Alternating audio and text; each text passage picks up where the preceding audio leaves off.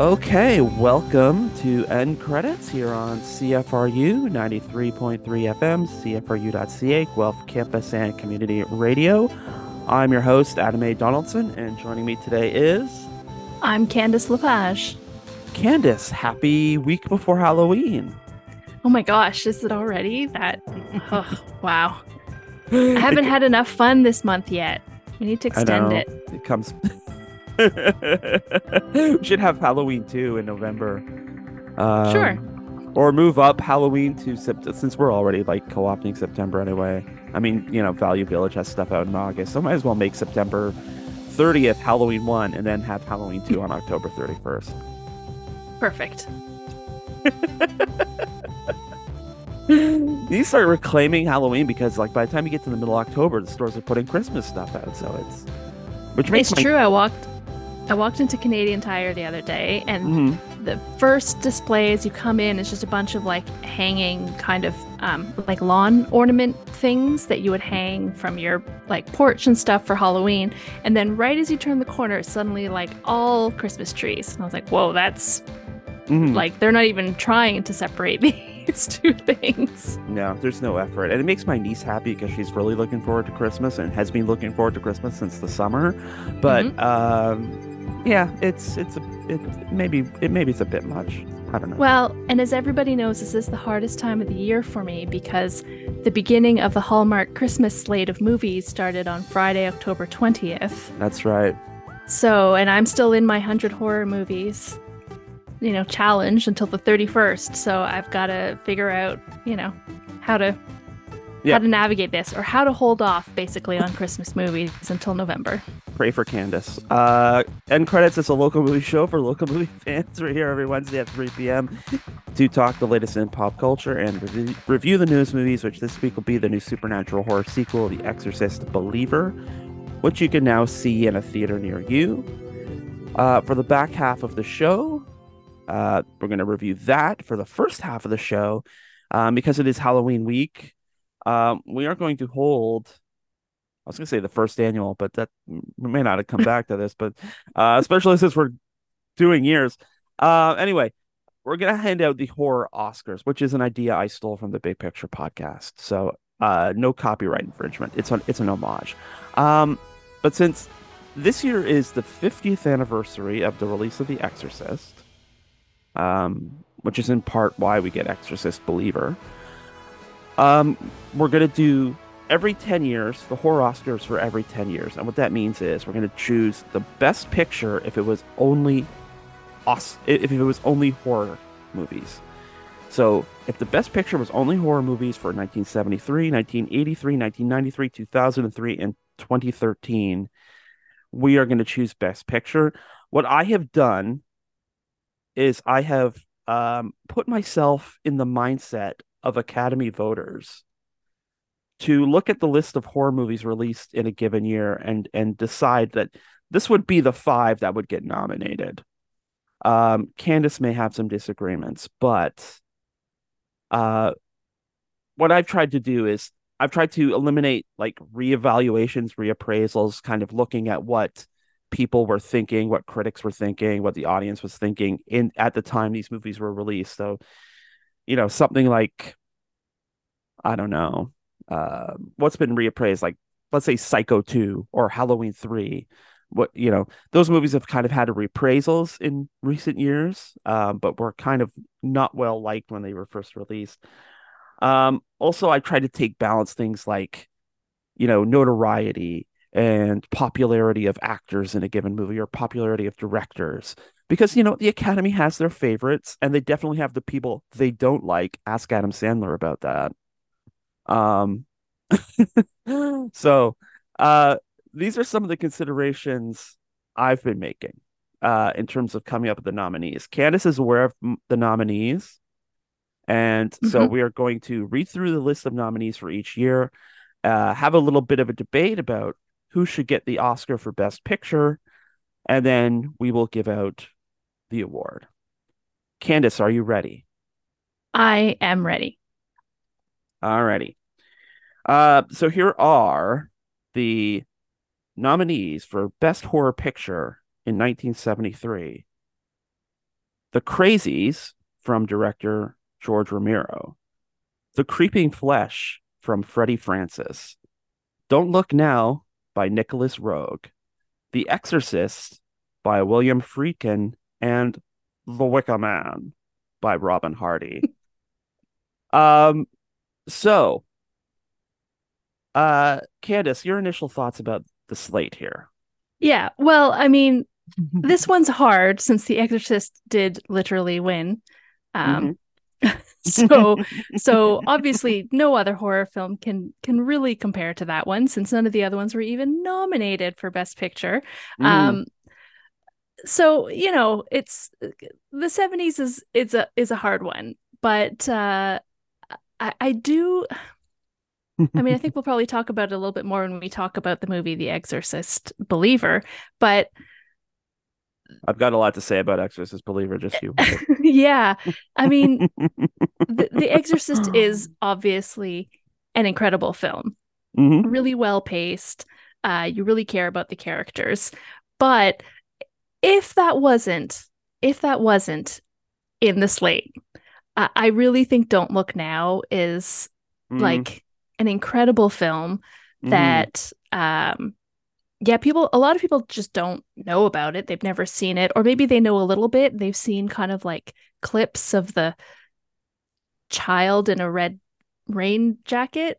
Hmm. Um, but you know, it's very good, but it's also really similar to The Exorcist, has that 70s sensibility of pacing in that Hmm. it's slow. We find out a lot about the characters. Um, Unlike The Exorcist, everything gets really wild. Um, like in the last 5 minutes of the movie. Yeah. Yeah. Whereas The Exorcist kind of starts going wild about halfway through the movie.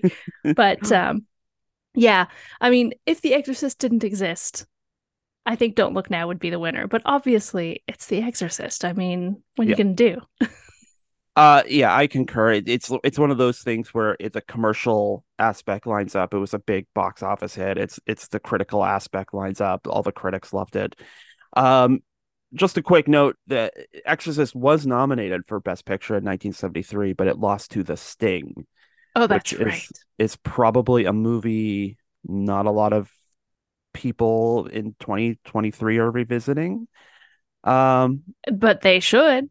they should. No, I like The Sting. I'm not saying they shouldn't, but it chances are between two movies, are you watching The Exorcist or are you watching The Sting? Chances are you've probably watched The Exorcist.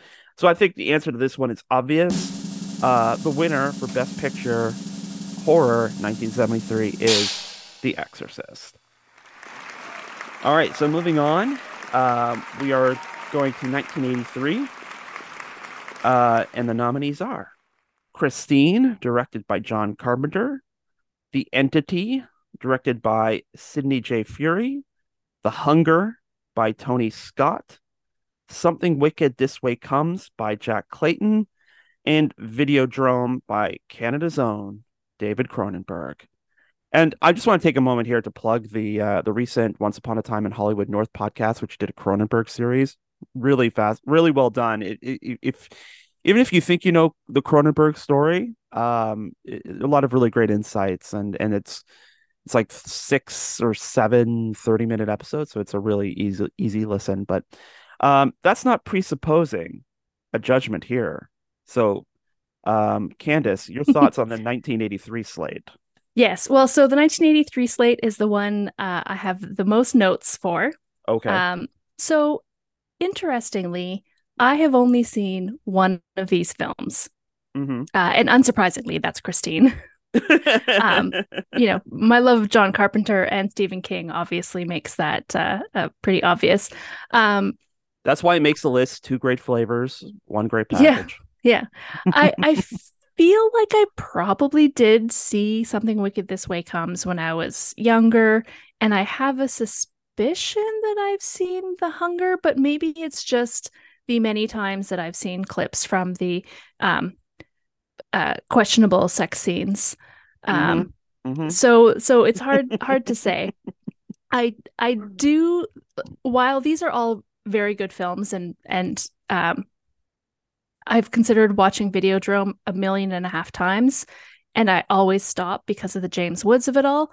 Um, I think that that's a very good list, but I do think that there are uh, two films that, for me, I would put on the 1983 list, Mm, and at least one of them I think is maybe preferred over some of these. But so both Cujo and The Dead Zone also came out in 1983.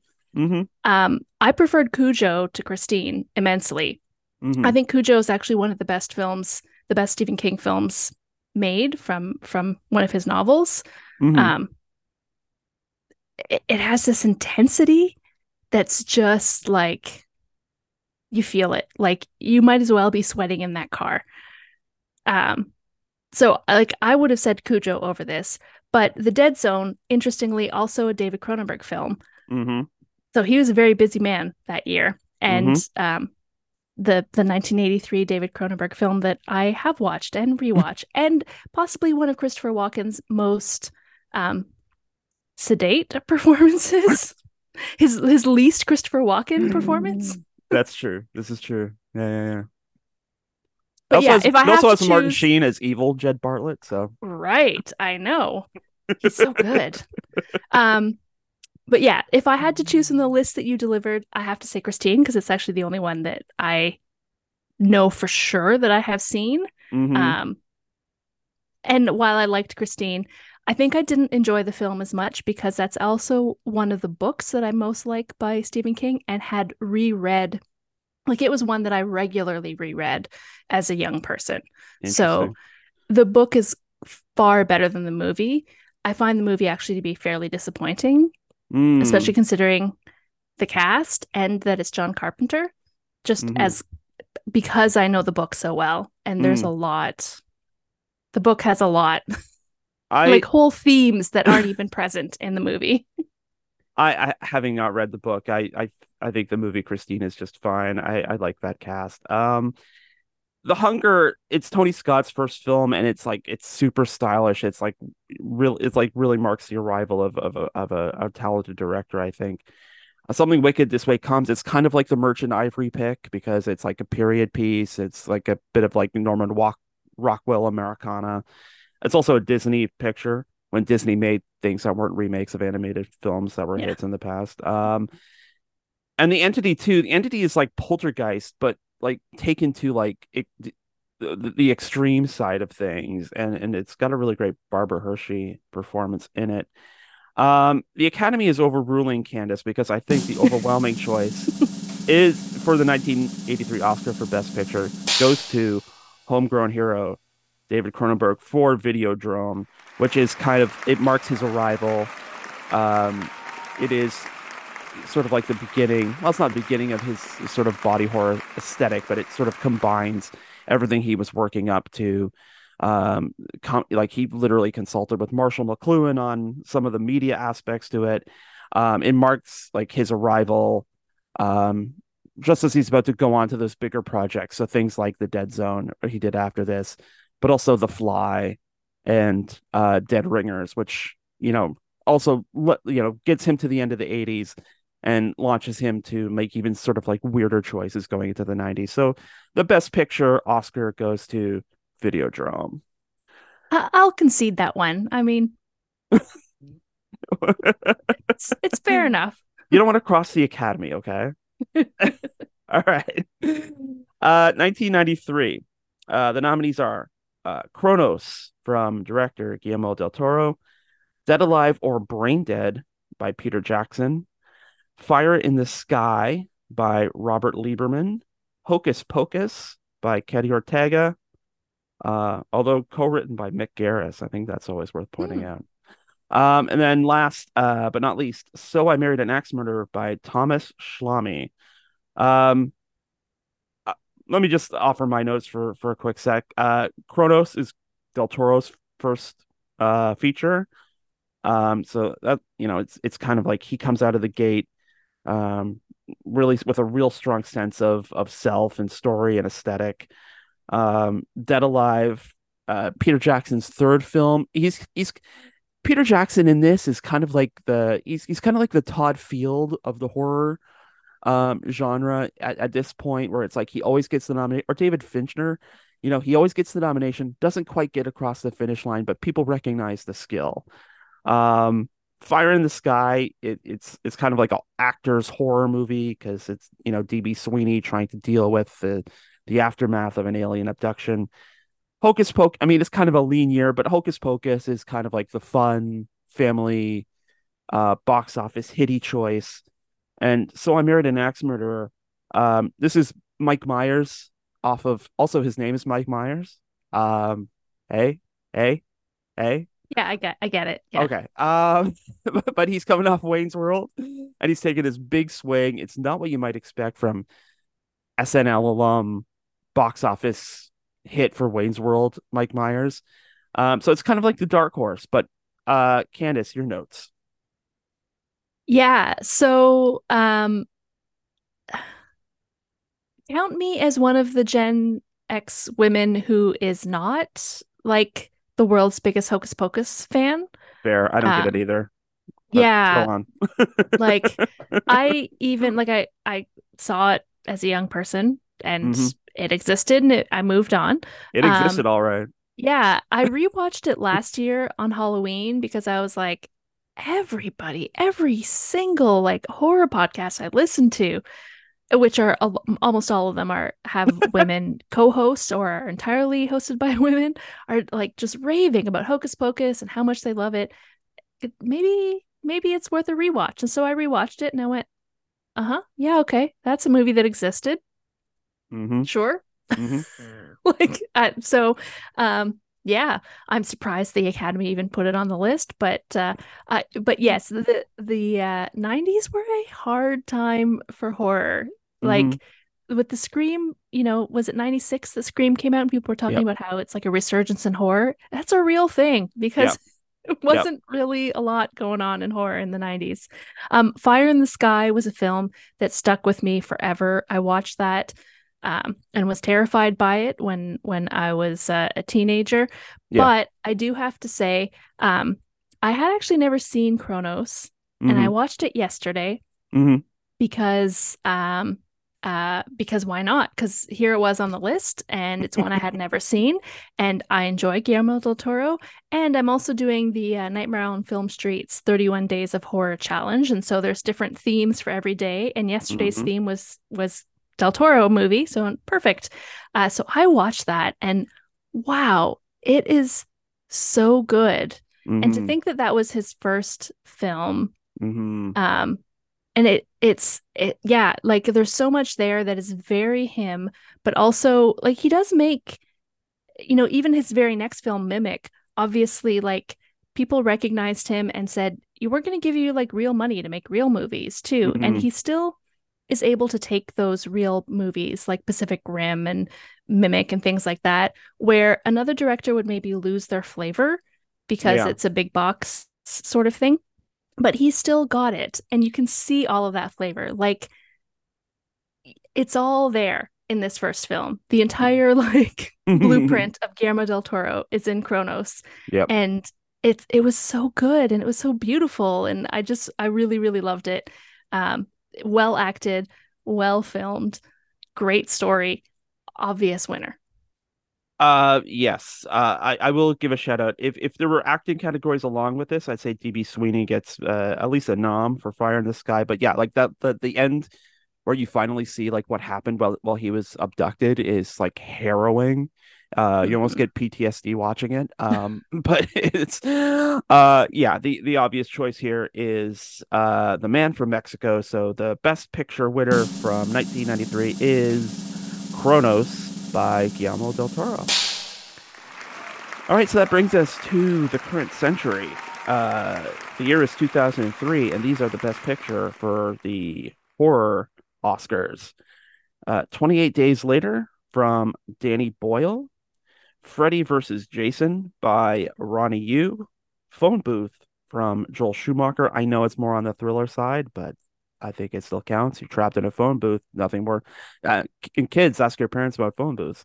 Um, Texas Chainsaw Massacre from Marcus Nispel, and Willard from Glenn Morgan. All right, Candace, your notes. Yeah, so I haven't seen the Texas Chainsaw Massacre yet. I might have maybe seen it when it came out, but I don't remember. I'm actually currently doing sort of a watch through of the entire um, series and remakes. I find it very hard to believe you didn't see the one that stars Jessica Biel's abdomen. I did just rewatch that actually this week, and then I watched the 2007 one that came right after it, Texas Chainsaw Massacre at the beginning, and I was like, oh God. And yeah, kids, the mid 90s, is that the one that we're looking at? The Texas Chainsaw Massacre is the Jessica Biel version, right? Yes. Okay, so I have seen that one. Then there's another one that comes sometime after. I don't know. Who There's can even remember because they're all called the same thing. there's the next generation, which was in the 90s, that was shot in like 93, Yeah, 94. And then that's the great one. it didn't come out till like 97 because Matthew McConaughey and Renee Zellweger had to get famous first. Yeah, yeah. Um, but yeah, this is the Okay, 2003 so reboot one from Platinum Dunes. right. So it is the one that I watched. I rewatched just this week. The early 2000s, this is also the same thing with the Black Christmas remake. Mhm. We were all just such edge lords back then, and we all thought that being complete jerks to each other was like the best way to interact as humans, and just like we're best friends and we call each other terrible things and it's all good. And everything, like, this movie, rewatching it was just like so much of that dirty, horrible, mean early 2000s thing that we had going on. And I don't Mm. know, Freddy versus Jason actually had had a little bit of that too, though a lot more fun. Yeah. Phone Booth is a great pick, and I'm glad that you put it on here because I think it really shows that people think that horror movies are just like the Texas Chainsaw Massacre, but they're not. Like, horror is a lot of different things, and Phone Hmm. Booth is a very tense and quick sort of movie Yeah. where like it never lets up. It's I mean, it's basically like a bottle episode. Like, this could be a Yeah. play. You could do it on stage. This one person in a phone booth, another voice on the line, and then a couple of people outside of the phone booth, and it's so well done. Yeah. Um, and not to spoil it, even though it's like 20 years old, but the voice on, like, the person doing the voice on the other end of the line is so great. It's Kiefer Uh, Sutherland. Fine, go ahead and spoil it. You can tell it's his voice. He has a You distinctive can. voice. It's true. But, he shows up in the end in person too. Yeah. But obviously, the obvious choice is 28 Days Later, because it's Danny Boyle. Hmm. And, uh, you know, he, before the Scream resurgence or after the Scream resurgence, we then had to have a zombie resurgence. And Hmm. Danny Boyle led it by starting the Fast Zombies of 28 Days Later, made Hmm. zombies scary and Hmm. not a social commentary. Which, as a George Romero fan, I love the social commentary aspect of zombies, but I think there's a lot scary about them too. And Danny Boyle made Mm. them very scary. Never letting us forget, though, that in the end, it's really the humans who are scary. Yes. And I mean this sincerely.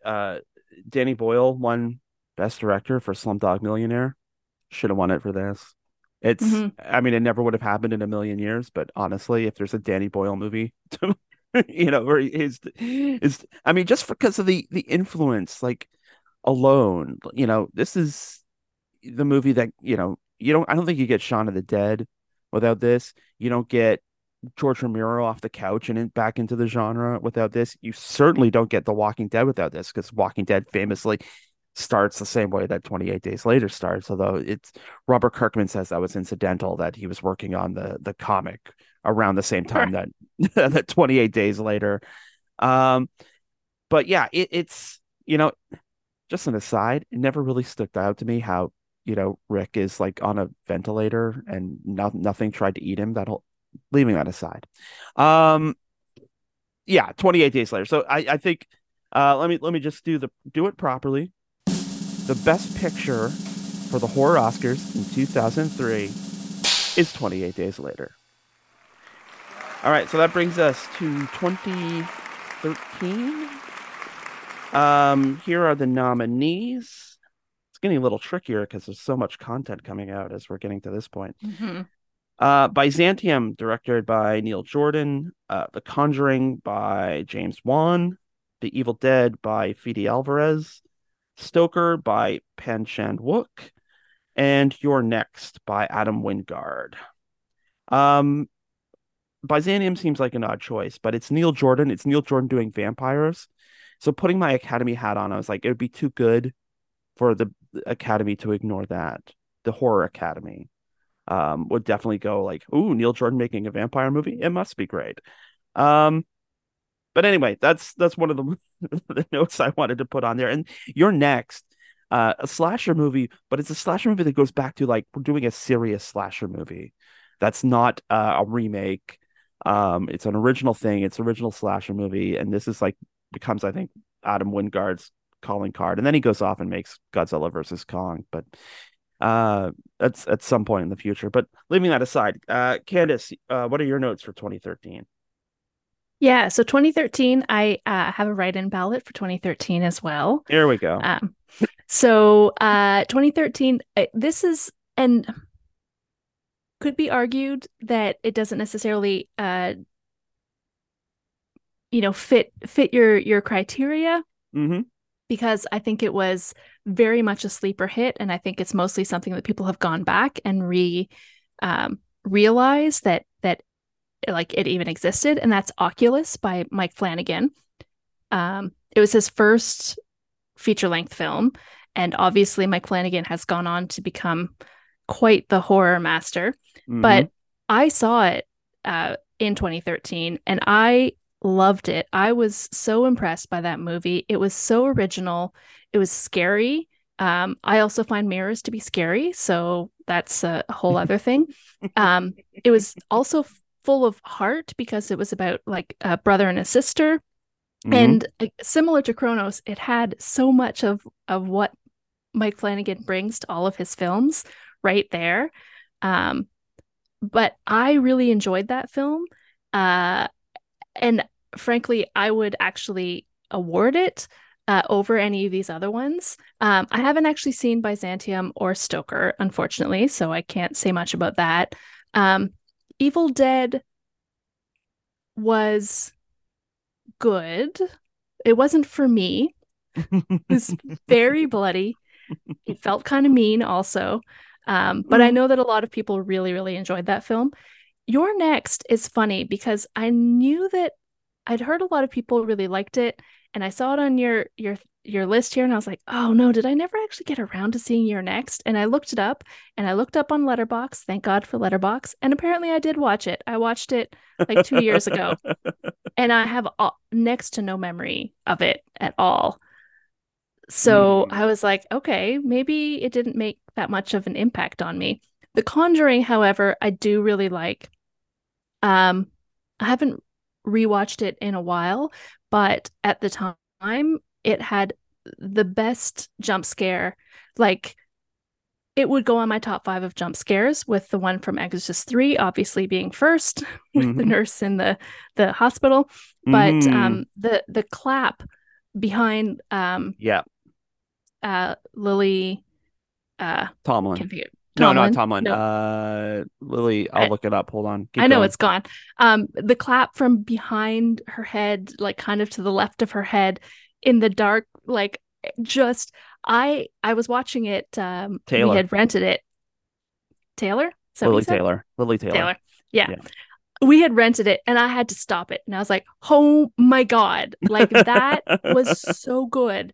Hmm. Because I'm very rarely scared by jump scares. Like some many times I will jump because it's an adrenaline sort of thing, but Yeah. that actually also like gave me fright, which is not a thing I usually get.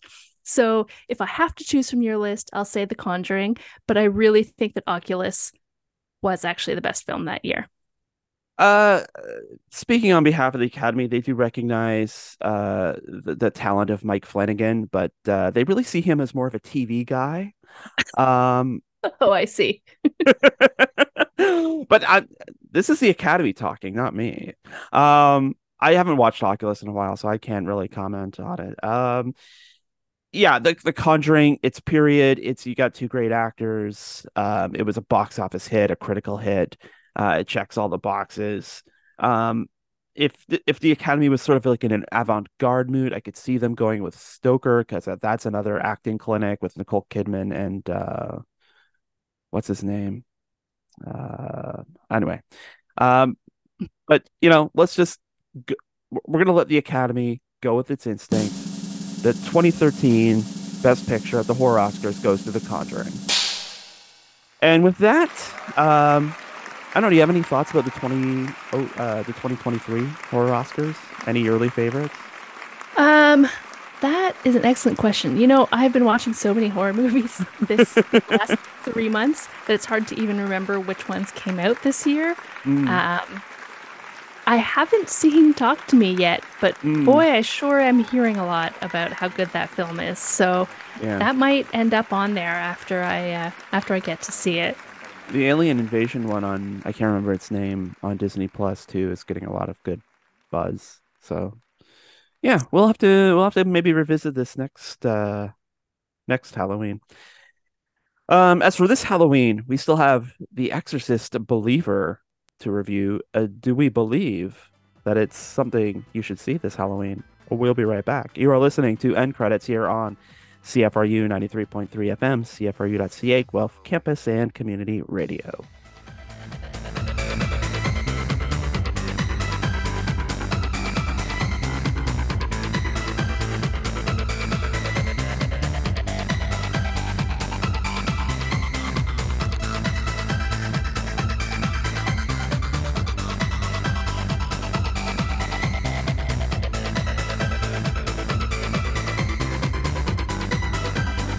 An excellent day.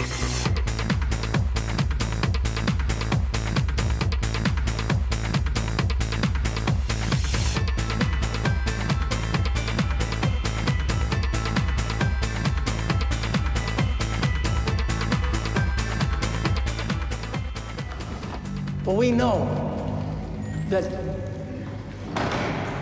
Father, because of that blood, we were saved one day and claimed heaven as our home. Catherine. Catherine. So we praise you tonight in Jesus' name. Amen. The body and the blood. The body and the blood. Catherine. The body and the blood. Catherine. The body and the blood. The body and the blood. Okay, that was a clip from The Exorcist Believer. It's the new film from David Gordon Green, and it stars Leslie Odom Jr., Ann Dowd, Lydia Jewett, Olivia O'Neill, Jennifer Nettles, Robert Leo Butts, and uh, they brought her out of mothballs for this. Ellen Burstyn, almost 100 years old. Ellen Burstyn. Well, not she's 90, but it's Yeah, it's 90 still closer to 100 than 40. So, touche. Um, I feel like if I start talking about this, I won't stop. So, Candace, kick us off with some of your thoughts about Exorcist. all right. Well, my first thought about Exorcist Believer is what I think to be the anecdote of the year, possibly the century. This film was meant to debut on the weekend of October 13th, Friday the 13th, Hmm. and had to reschedule their opening date because Queen Goddess, that as she is, Taylor Swift decided to put out her concert film starting on October 13th, and that was announced about a month before it happened. So She Blumhouse sure went, did. yeah, we're not stupid. We're not gonna open that weekend. No way. No way, no how. So they opened up a week earlier. And I love that. I think that's not that I disliked the movie, but I Hmm. think that might be the best story about this movie that there is. Um, I did not dislike this movie. I Mm, know a lot of other people have hated it or been cold about it. mm, I think that this was always going to be a losing battle because The Mm, Exorcist simply is like one of the best sort of horror films and films made, but you can never make that again because mm, times have changed so dramatically. And The Exorcist was so good because it put a child in peril, and it put a child mm, in like really significant peril from a an entity that people still believed in the 70s, right? Like there were people, like people were really struggling with their faith in the 70s. It was really becoming like mm, that's sort of the beginning of the world that we live in now, where there are, as many or more non-believers as there are believers at all. And not only that, like the things that Reagan did in the film mm, were horrifying at that time. mm, That was really like, even if an adult had said some of the things that this 12-year-old girl said, it would have been completely shocking in a movie theater, let alone the fact that it was coming out of a girl.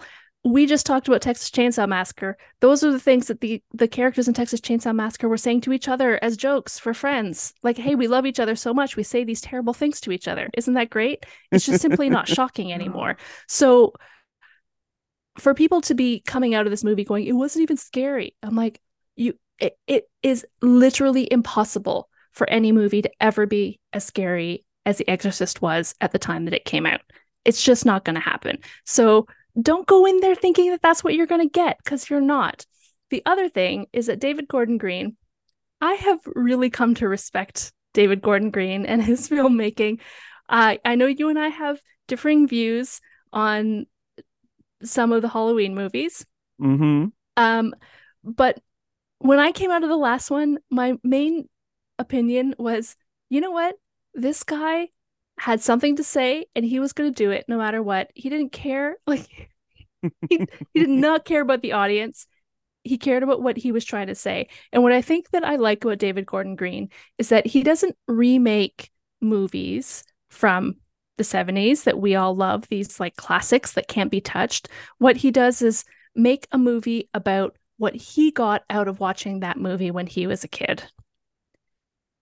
So he's not trying to mm, remake it, right? So this movie to me, what he got and what I saw on screen was about faith and was about God, but not in like a religious way. It was in a way where it's like all that religion crap, mm, that's a whole thing.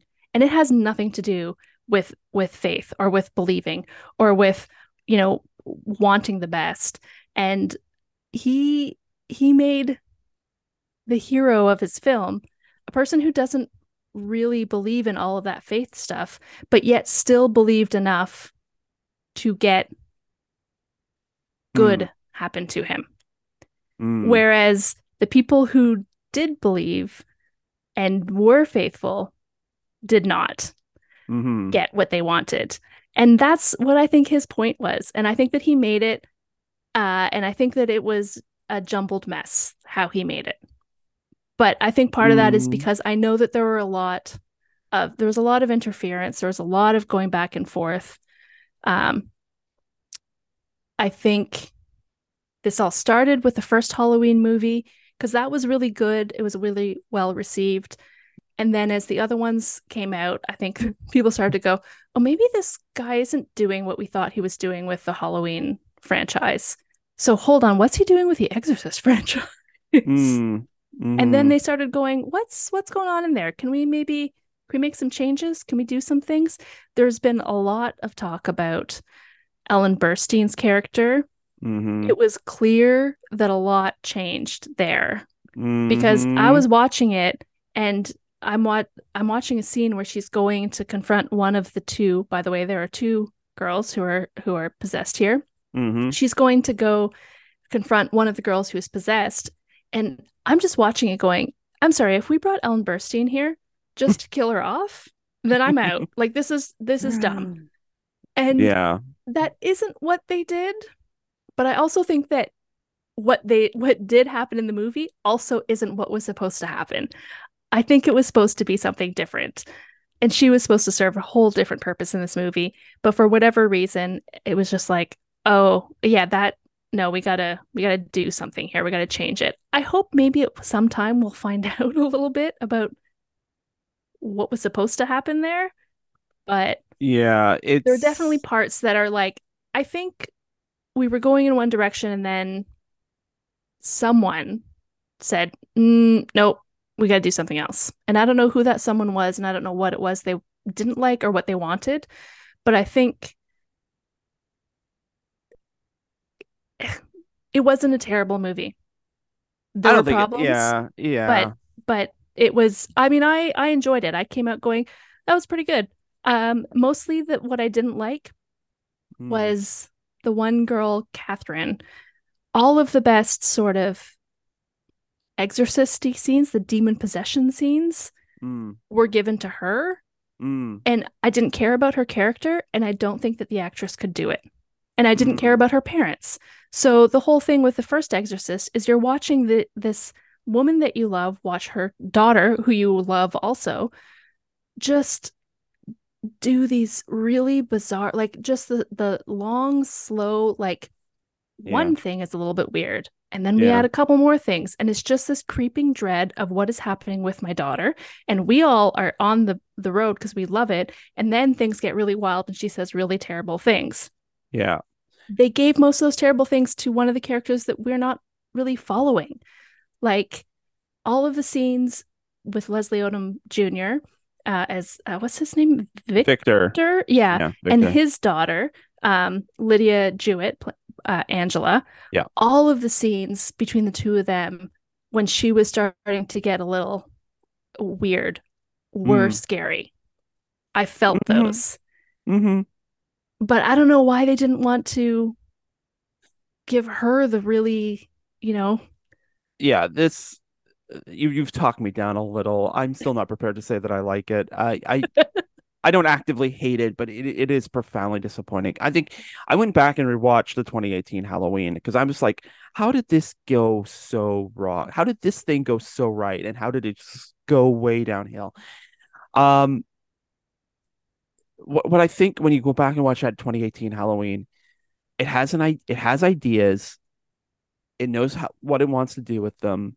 It has good actors who are just sort of allowed to play things out. There is so much happening in Exorcist Believer all the time. There are so many characters. And I get the idea behind it. I get the idea this is like this commentary on what does faith look like in a secular time. How does how do different faiths sort of work off of each other? You know, you get an exorcist scene where it's not just the Catholic priest, um, but it's it like is, however, just a number of Christian religions, though, yeah, which I found interesting. it's Christian variants, which is I mean, I will say that the megachurch pastor didn't punk out. That was a surprising development. I really thought that was what was going to happen. But it does not like the world of the Halloween 2018. It feels lived in. You have characters who are sitting there having conversation, like the two cops who are talking about the bomby sandwiches. The scene with the babysitter and the little kid Ronnie, you know, where they're just like chewing the fat. That's a movie that, you know, it feels like people living in a real world, where this terrible thing happened years before, and there's this like now there's this more new terrible thing happening. Um, in the Exorcist Believer, and again, to your point, you can't recreate the alchemy of the Exorcist. You get one shot, and that's that. Although I will say that Exorcist 3 does a pretty good job of you know the Mm. banality of evil. It's just like here's people living in everyday life doing everyday things, and this like evil force comes into it, that they have to try and reconcile, that they don't fully understand, that makes them question things. Um, but in this, like, yeah, the stuff with Angela and Victor, when she comes back after they've been missing, the two girls have been missing for 3 days, and the lights are going on and off, and the lights go off, and she's standing there, and she's like, "What did you say?" And he's like, "I didn't say anything." And like that stuff is genuinely creepy. But all through this, you've been waiting for the possession, waiting for the realization that they are possessed, realizing or watching for the how do we treat a possession, and let's pretend it's mental health, and then finally getting to the exorcism. You feel like the movie go through the motions, which is kind of painful because it's like, when are we? It's the Millhouse things. Like, when are we gonna get to the exorcism? And that's not what you're thinking when you're watching the original Exorcist. And like the actual Exorcist in the Exorcist is like the last like 10 minutes. Um, it just it's and this maybe, I mean, I couldn't see the screen half the time because of all the studio guys' fingerprints, but but it does feel like there was a mishmash of like, what are we doing here? The movie just wasn't allowed to be. You have like really talented actor like Leslie Odom Jr. Such a talented actor. I've never seen him be bad in anything. Even this, I don't think he's bad in this. No, he was great. Like, yeah, I mean, he was meant to carry the film, but he Yeah, definitely carried the film. but like Anne Dowd, um, who plays like a nurse at the hospital, and she has this backstory about how she was in nun training, and then she went on this kind of iffy. I didn't really understand. She had like nun Rumspringer or something, and got pregnant and then had an abortion and then stopped being a nun. And I'm just like, what is this supposed to add to this? I'm not sure. Like if she had got the abortion and stayed a nun, and then she had this kind of like, I mean, I realize it's not a sin to have an abortion, but in Catholic quarters, it is a sin. Being a nun who had an abortion, what does that look like?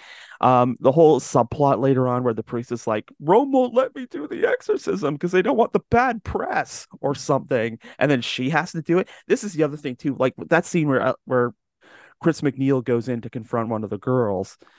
I just had this vision from like Jurassic World Dominion, where everyone starts holding up their hand to the dinosaurs to control them. Like Yeah. any of us, like we can all do exorcisms now. It's cool. Like exorcism is a power we give ourselves. And Yeah. And really there's no rites of exorcism. You just, yeah, pray. You just recite the Lord's Prayer. It's hold fine. hold up a cross, read some stuff, and away you go. And it just it feels, it just doesn't feel great. It just, they had to, and the whole thing in The Exorcist is they had to wheel this like super old priest out to do the thing. Well, Father Damien is riding shotgun because, he's dealing with his own stuff. And it just, because none of this is allowed to sort of stew or like breathe. We're just like driving a truck through all these plot points, and to get to the end. And I 100% get the message as you sort of laid it out. The testing of faith, and the people who are going to church every week. It's like, are they as faithful as they seem? While as have the father who's been through tragedy and is has embraced sort of antipathy to religion. How does he find faith to see his child through this dangerous circumstance? I just feel like it's all it's all just a checklist that Gordon Green's like going down a list and just doing it, and like no scene is allowed to sit. We're not allowed to sort of, you know, just sort of stew in the emotion of it. We get to the end, and it's, he might as well just put a to be continued with a question mark at the end of the movie. Because it's very clear that there's, I mean, we're gonna get more. But it doesn't feel, I guess, complete to me. It feels like we have the rights to The Exorcist and we got to do something with it, and it's just another horror movie, which I'm sorry to say. I don't Yeah. hate it, but it's profoundly disappointing that there's clearly an idea here, and it's just a sloppy execution, whether that's studio bungling, whether that's you know Green, just sort of being exhausted with this stuff. I don't know. It's just it he I don't like Halloween Kills. I do have a lot of um not animosity, the opposite of animosity, appreciation. I have a lot of appreciation for what he does in Halloween Ends up until the point we have to bring Michael Myers in. We have to staple Michael Myers at the end of that movie. When we have to remind everybody, oh yeah, you are watching a Halloween film. Um, but those were movies of ideas, at least. I don't know if this is a movie of ideas. There's an idea in there, but it's not a movie about ideas.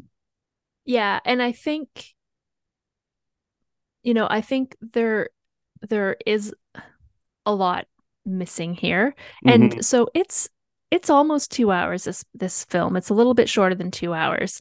Hmm. And everybody knows how I feel about long movies, but Yep. I think this needed to be longer. Like there was obviously stuff missing. Hmm. Like the Catherine, the other girl, Yeah. I mean, she was nobody. Like we really had no introduction to her whatsoever. We ended up Yeah. spending a fair amount of time with her parents. And I think that there was some interesting stuff there. Hmm. Like I I I think that there could have been more said there about like is Faith something like her dad, right? Like are you a good man because you go to church? Hmm. Or do you go to church and like you are a good man who goes to church? Like Yeah. he thought that, I mean, it was clear that he thought all that church stuff just made him a good person, but he wasn't. But one, we see like we don't get any impact of that after. Like the movie kind of ends too quickly after Yeah. such a like huge thing happens. Yeah. But then we also don't really get enough of that early on either. Like, Yeah. if they're going to try to make that be the idea or a big part of it, then they have to give us as much with their family as they did with Victor and Angela. Because Yeah. Victor and Angela was great. It was really, really, it was very believable. It was really good. They Yeah. like I cared. Um, and I didn't care about the other. But Jennifer Nettles, I think is her name. So she played Catherine's mom, Yeah. Miranda. Yeah. She was great, and I cared about her, and I think that she got her point across. And it's just like, okay, I feel like there's supposed to be more here. Like I feel like we're supposed to care more about her, and she's just lost like she's lost her daughter, and that it's just over. Like what? Yeah. What? What? Um, but yeah, the whole like Chris McNeil of it is a real question mark. Like it's a question mark. I don't know if they just didn't know what to do with her and just brought her back because they could, or if they Yeah. had a whole other thing planned. Because it seemed okay when she was introduced. I was like, okay, great, yeah, we're gonna get, and it could have just ended there. Like Hmm. they could have just introduced her, had her in that scene where she explains about like what happened to her, and that just be it. But they brought Yeah. her back into it. I think they didn't want a glorified cameo. I think I mean, it's a glorified cameo anyway, but I think that's what their thinking is. They didn't want that to be a one and done kind of scene thing. I think what the film is missing is that it should have been Reagan. And I think Linda Blair sort of had, she didn't want to be as heavily involved. Like she was Mhm. apparently like an advisor, like helping the younger actresses, through the whole being Yeah. possessed by a demon thing Yep. and And how I to did play that. actually, I always stay for all of the credits. Yeah. And there was a child therapist, like Yeah. child psychologist on set to help with that, which I think is very important. So, Yeah. I mean, I mean, it just, I think the person who they wanted back, and I have nothing to back this up. I think they wanted Linda Blair, but Linda Blair didn't want to be back, and that's fine. That's Linda Blair's choice. But like as you said, um, we get characters in this who are not well defined, not well developed, and we could have taken that time. Like we didn't need to see the whole backstory in like Haiti and the earthquake. Like I have no skin in the game about using real life tragedy as a story element, but um I mean, that's like 10 to 15 minutes we could have used developing other characters. Yeah, I mean, I think it tells a lot about Victor, though, and a little Maybe. bit about his story too, right? Like Mm, he has to, um, yeah, he has to forgive himself. maybe. You'll have to But go. I mean, this is all stuff that's just like that. It was all there, and you could have told it better. Like Yeah, I see the like, I see the map for a good movie. yeah. So do I. Yeah, yeah, yeah.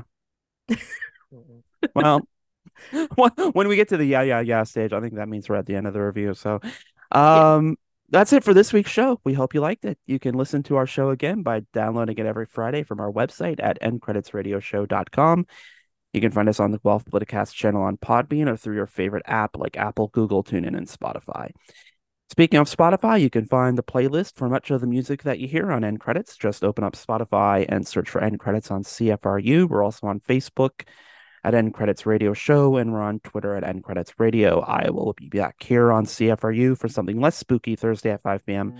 for news and politics on Open Sources Guelph with Scotty Hertz, or maybe more spooky, depending on what's in the news. But you can also find me on Twitter and Instagram at Adam A. Donaldson, or check out my news and politics site at guelphpolitico.ca. And Candace, where else can people seek you out on the internet? You can find me on the internet at Sin48, CINN48, pretty much everywhere. Letterboxd, that's where you should find me right now. I'm working on my 100 horror movies in 92 days, and as of recording day, which is Sunday, I'm at 84 films. And so Mm. I still have just under 10, I think 9 days left to finish that up. So I might make it this year, Well, folks. well, that's like a movie a day. Yeah, Um, well, that's down from a movie and a half a day, which is what I was trying to watch. All right, well, we'll let Candace get back to that. In the meantime, stay tuned for more great programming here on CFRU 93.3 FM, CFRU.ca, Guelph Campus and Community Radio. We shall return next Wednesday at 3 p.m. for more end credits. And until then, happy Halloween.